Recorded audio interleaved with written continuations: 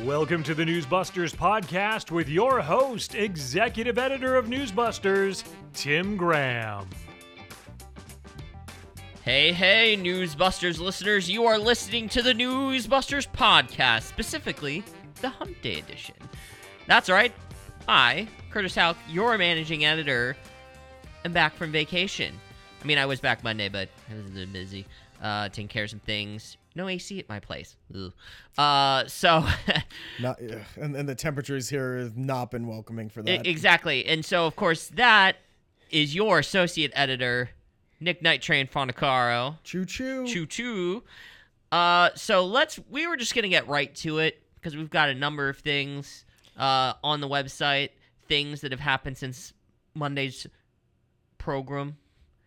And we also have more things to come. So if you are listening to this podcast on Thursday or Friday or anytime after, always check the site for new things that are coming up, including we have a new poll coming up.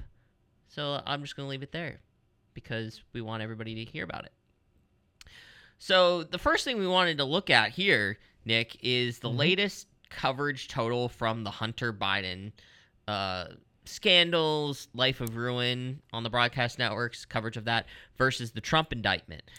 And our Jeff Dickens put out a new finding.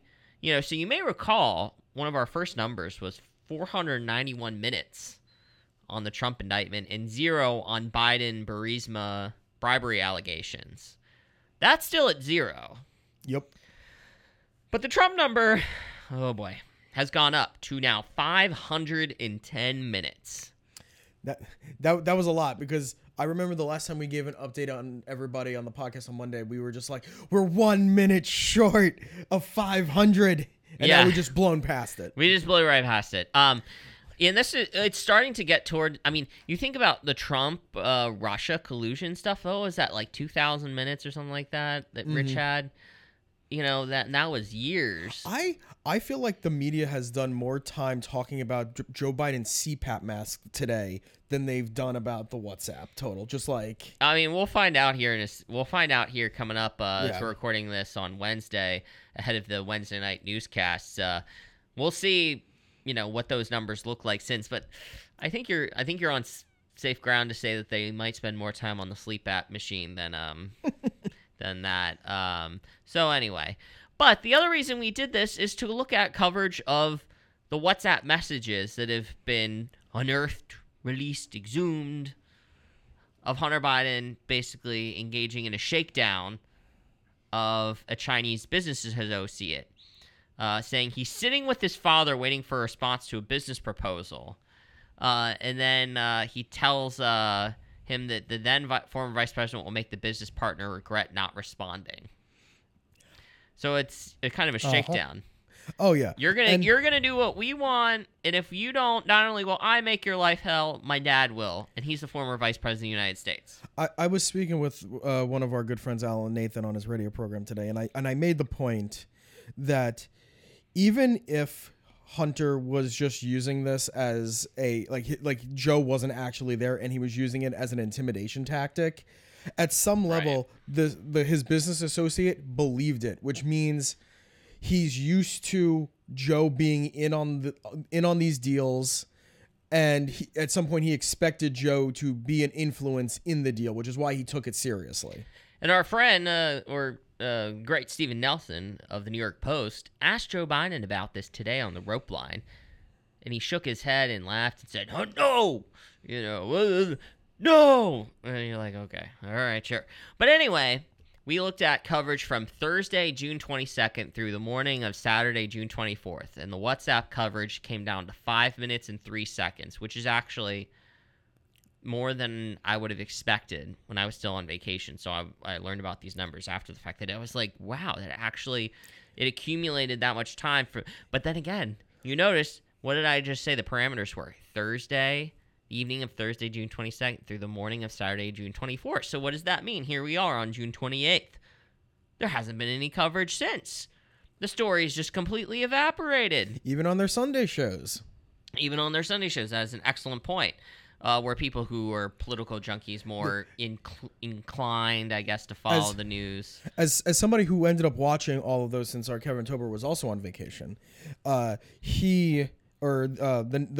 Sunday shows basically got some really wonderful cover from Yevgeny Prigozhin and his little rebellion in Russia, because it was mostly them talking about that, as opposed to, which allowed them to not spend a lot of time on domestic politics. And when they did, most of it was whining about the 1 year of Roe being overturned. Yeah. By the way, anybody who's like saying that this is like a Russian like ploy, or this was like fake, this was staged, this was a false flag, bought by the CIA, like stop embarrassing yourself, or that Putin is somehow some like, playing four-dimensional chess player with this thing. I mean, no, don't do that. Stop. You're embarrassing yourself. So that leads me to the next Hunter Biden development that we've been dealing with here. Mm-hmm. The IRS whistleblower. You remember that was a thing for a couple days, a few months ago. Well, this person is actually now coming forward and putting their name to their face and coming out before the cameras. And so that happened last night, Tuesday night, and Wednesday morning on not just Fox News. He did an interview with Special Reports Brett Baer, but then he also did an interview with CBS's Jim Axelrod. So that ran on Tuesday, CBS Evening News, and Wednesday, CBS Mornings. Surprisingly, the Today Show, despite not having the exclusive, included it in their roundup of 2024 coverage. 1 minute and 4 seconds on Wednesday. You add up CBS's coverage of their exclusive interview, it was a strong 7 minutes and 5 seconds. So, I mean, that's yeah. When you were mentioning about the 5 minutes and you were surprised that they were giving it that much, the network that's been giving it mostly the coverage, like far and away, is CBS, because you got Catherine Herridge, formerly with Fox, who's been sort of placed on the back burner with a lot of this, where she's resorted to tweeting about it. Yeah, tweeting about it, like highlighting papers, documents, and showing them, putting them out on Twitter, and then posting her stories on CBS Online. But now she's got her time in the sun, and while she's doing some of this, you also have Jim Axelrod, who has been on this too, and that was the name that was slipping my mind during the other podcast.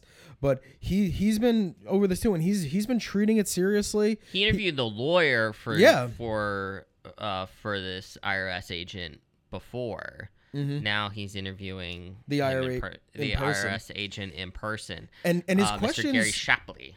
Yeah, and his questions to Shapley are not like condescending. They're not demeaning. They're not really like accusatory. There's a genuine sense of intrigue and actual interest in what he has to say. Well, I would say the way the coverage has been is, if you watch these clips and the videos for our blogs at NewsBusters, both this time with my post about the interview with Mr. Shapley, and those of a number of blogs from a few weeks ago about the interview with Shapley's lawyer, it's kind of really how an interview should go, especially when someone has allegations to come forward. It's kind of like, so what you're saying is blank. So what do you say blank? They're going to say blank. It's very like, it's more about gathering information for the public, and that's kind of one of those things where you're like, this is the public good, Are they fulfilling the public good by informing the public with things that, seem plausible or are worth investigating, worth thinking about, the who, what, where, when, why, how? Jim Axelrod, it's kind of, here are the facts. This is what this person is saying. This side denies this, kind of whatever. It's not incestuous, or it's not very like scandalous in his rhetoric. He's not like, oh my gosh, look at this, what does this mean? Sometimes you may want to think that sometimes, but if you want that, analysis and speculation, that's why you turn to primetime cable, Fox News, Newsmax, podcasts like ours where we're going to do the analysis. You're going to tune into, again, podcasts on like, the Daily Wire and everywhere else, or, pundits on Rumble, wherever. Yeah.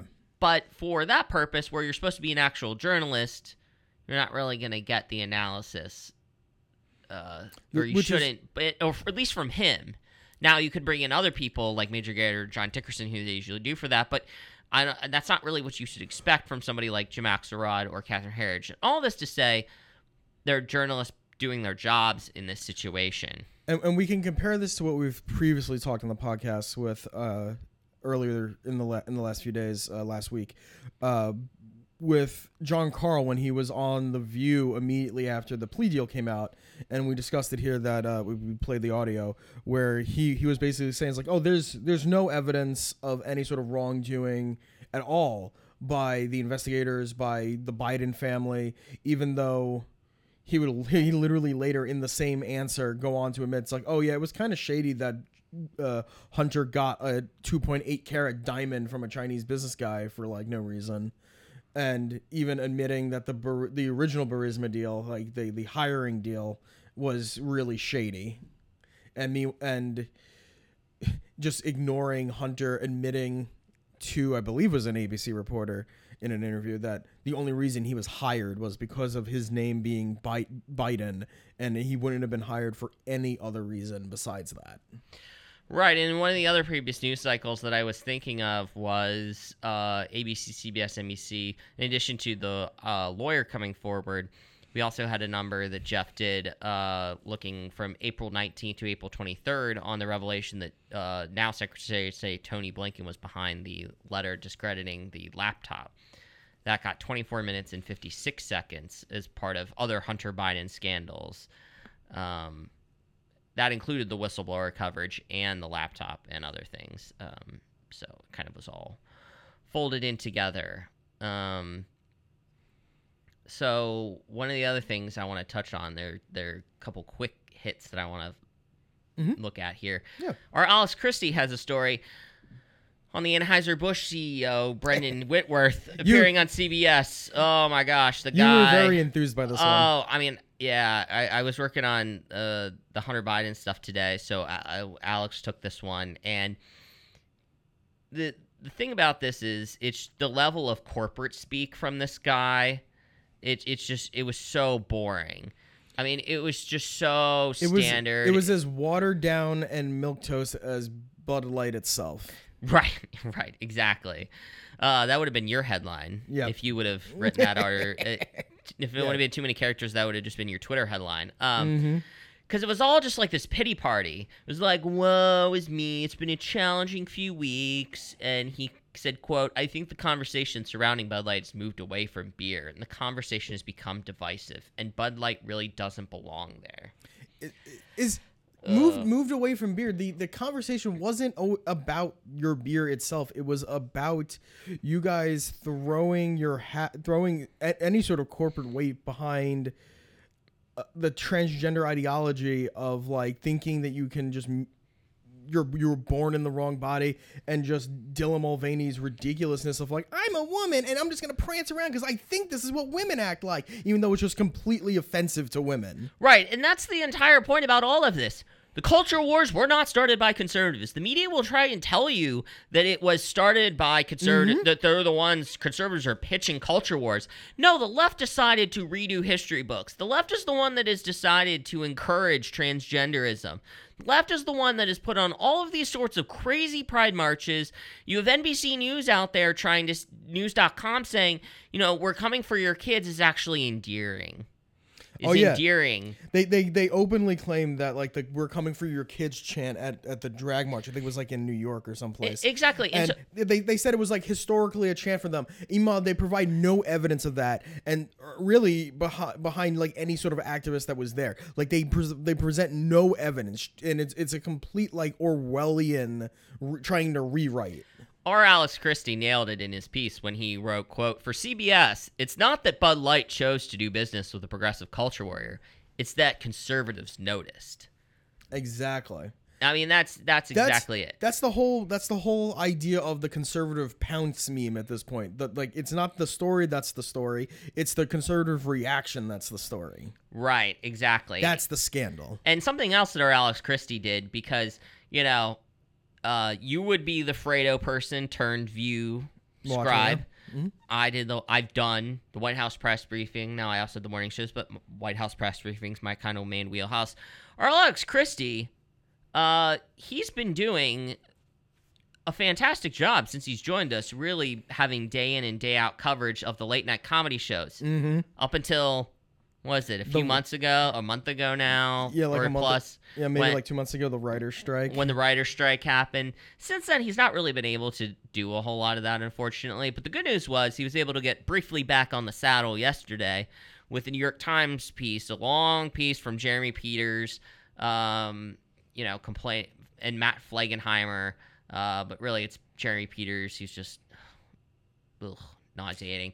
4,000-word profile of Greg Gutfeld, bemoaning the fact that Greg Gutfeld and his brand of comedy have not only been a ratings hit for Fox News, but a huge ratings hit across the board. And that when pre-writer strike, all the shows would be on, Gutfeld would beat them.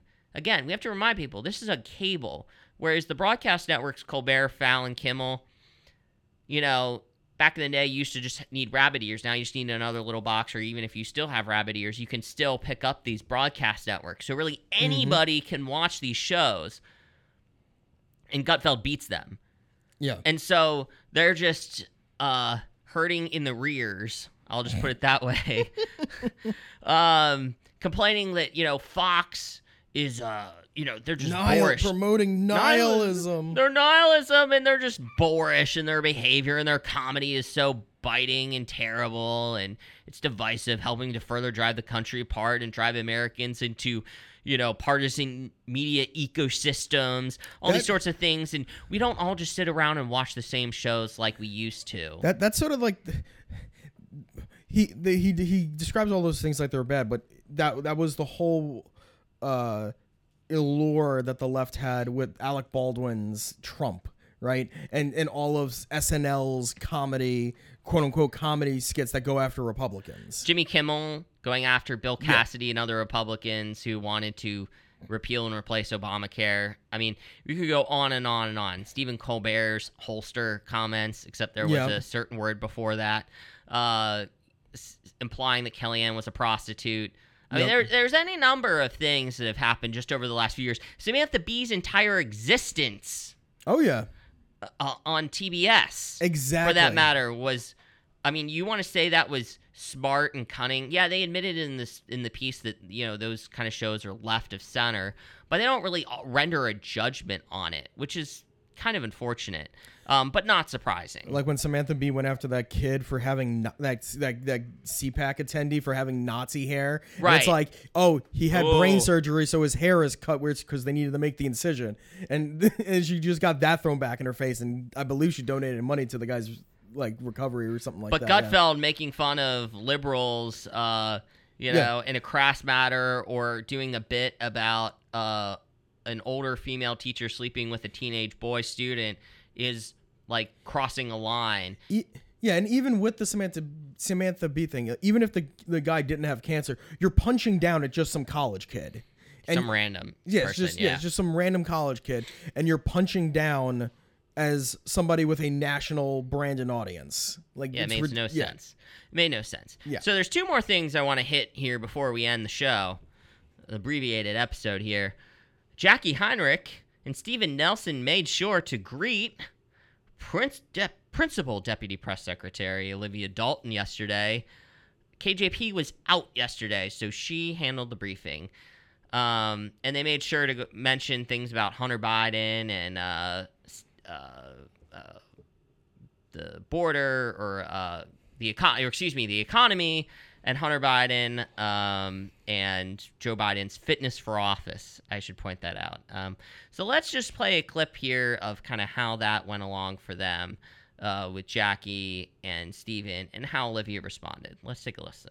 What message is the president trying to send to the American people when he invites his son to the state dinner and Camp David, as we saw this past weekend, amid everything he's going through? Every president of the United States has invited their family to state dinner. This president also has a family. He is no different. And beyond that, I'm just not going to engage on this. The former White House Press Secretary Jen Psaki acknowledged that optically that might not have been easier for the White House. Can you elaborate on that at all? The decision to invite the president's son amid everything that he's going through, and what challenges that poses for this White House to explain? Like every other administration, like every other president, this president has a family, and he did exactly what many prior administrations have done. And beyond that, I really don't have any comment on this. About the lunch, President Obama reportedly told President Biden ahead of 2020, quote, "You don't have to do this, Joe, you really don't." Can you say if a similar message was shared today? I can't, and I don't know what you're referring to. Regarding whether he should continue to serve in public life. I don't know what you're referring to, and I don't have any comment on it. And the follow-ups on last week, does the White House believe Attorney General Garland committed perjury when he testified under oath that Delaware U.S. Attorney David Weiss could bring charges outside his district? I don't have any comment on this. Anita? Go ahead. Within 10 days of, Stephen, I'm moving on. So as you can tell, it doesn't sound that entirely different. Although, you got to give her credit, it was, she did speak in complete sentences. So that was nice. She sounded a little bit more coherent than usual from KJP. She sounded a little bit more like John Kirby. So who knows? We'll see what happens with that. And speaking, yeah. I was gonna say, speaking of KJP. Yeah. So on The View yesterday, today. Yeah, it was today. Well, no, I was gonna say on the View yesterday, they teased that KJP was gonna be on the show today. Oh. On Tuesday, they teased that she was gonna be on Wednesday. She's been on the show before, right? Yeah, she's been on the show before. That's where they defended her, and she stuck by her claims of denying the results of the 2016 election. Yes. Okay. And basically, so I was sitting there, I'm watching, and the show description has her that she's there, and I'm sitting there like, it's like the last 5 minutes, and we're like, where's KJP? We found out later from CBS's Ed O'Keefe that she actually pulled out at the last minute because Biden, being the hero of the union workers, found out that The View was still broadcasting while the Biden White House found out that The View hires writers and that the show was going on without them on the show, even though they don't actually write anything anymore. So in order not to cross the picket line, KJP pulled out. She was apparently supposed to go. She only learned last night, which is kind of pathetic on their end in terms of planning from the White House press office, because this was an entire bit when the strike began. This was a thing with The View. Yeah, literally almost every episode, Whoopi starts off by going, almost every episode, Whoopi goes, just as a reminder, we don't have writers, so if things get hinky, it's because we're trying to hold things together. We stand with our writers, hoping they get what they want. And right. And they even made a whole discussion about, like, at the beginning of this is like, we're going to continue to do this because we have other people that that rely on the show for a paycheck, and we would like to continue to give them money. So they were like, we stand with the writers. The rest of our team needs money. Right, so the fact that you didn't know this and that you missed this, major screw up on KJP's end. Like, if you don't want to go on that show, that's fine, or whatever, that's your right, because, your union beliefs or whatever, support for unions, but don't do that at the last minute because you just realized something that was a big story when the strike happened and has been something that Whoopi has mentioned almost on the daily at the beginning of every single show. Come on, guys. Yeah. Again, that's one of those things, regardless of politics, that's just kind of an organizational faux pas. I wonder what intern they're going to which intern they're going to blame this on. Yeah, just blame. You didn't track this. Oh my gosh. Where's my coffee? This should have been the easiest booking. No. Yeah. Last thing we want to talk about here. This is something for you, Nick. So this was a big story while I was on vacation, the white powder story. Yes. To Republicans. And so we do have an update on that. It was a big story, it seemed like, while I was on vacation, and I kind of followed it, but we finally have an update.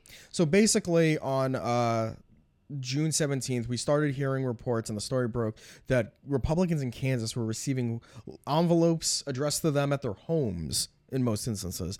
Where they would have with an envelope inside it would be white powder and a note that says, be careful not to choke on your aspirations, which to me sort of sounds vaguely what Vader said to Commander Krennic in in Rogue One when he choked him. And it started off as Republicans in Kansas. It's spread now to Republicans in Tennessee, Montana, and to former President Trump and Justice Clarence Thomas.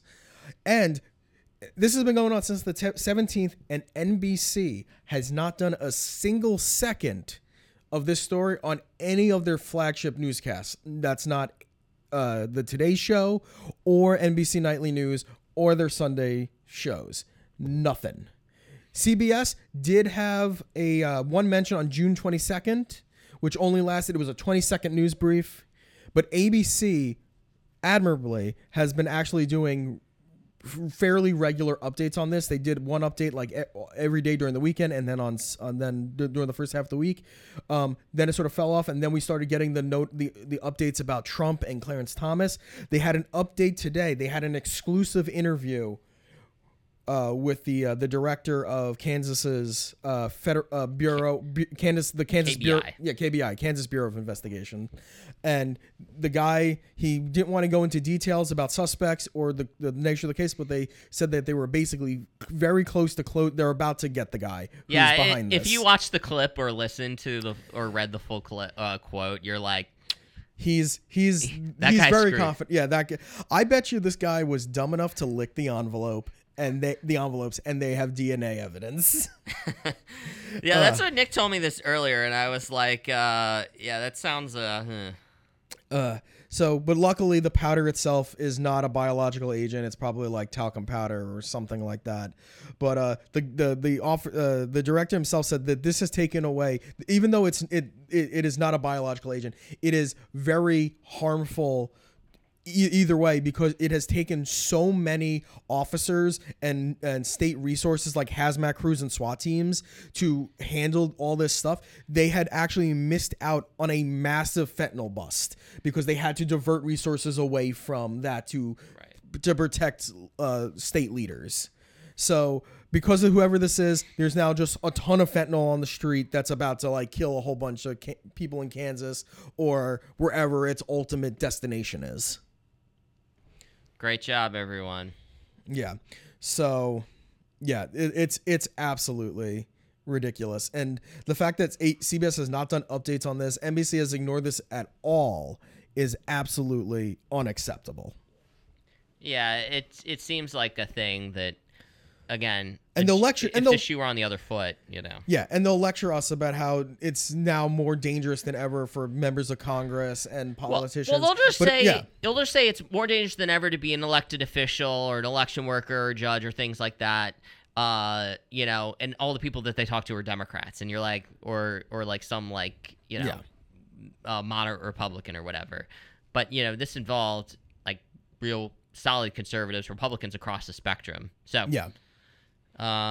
Rich White Liberal Wine Mom Story Hour would not be caught, I was going to say with their pants down, but that's actually without an empty wine glass. Let's do that. There we go. They wouldn't be caught in the bathroom drunk and ready to puke without covering that story. Mm-hmm. So that's something that we're going to keep an eye on. We're going to keep an eye on Hunter Biden. We've got SCOTUS cases. I imagine that's going to be a big part of Friday's show, the coverage reacting to that. If we have any reaction to Biden's factually challenged Bidenomics speech today, we will have that.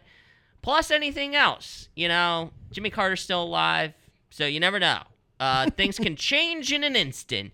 And when they do, we will be here to cover how the media covered it and what the media say and didn't say.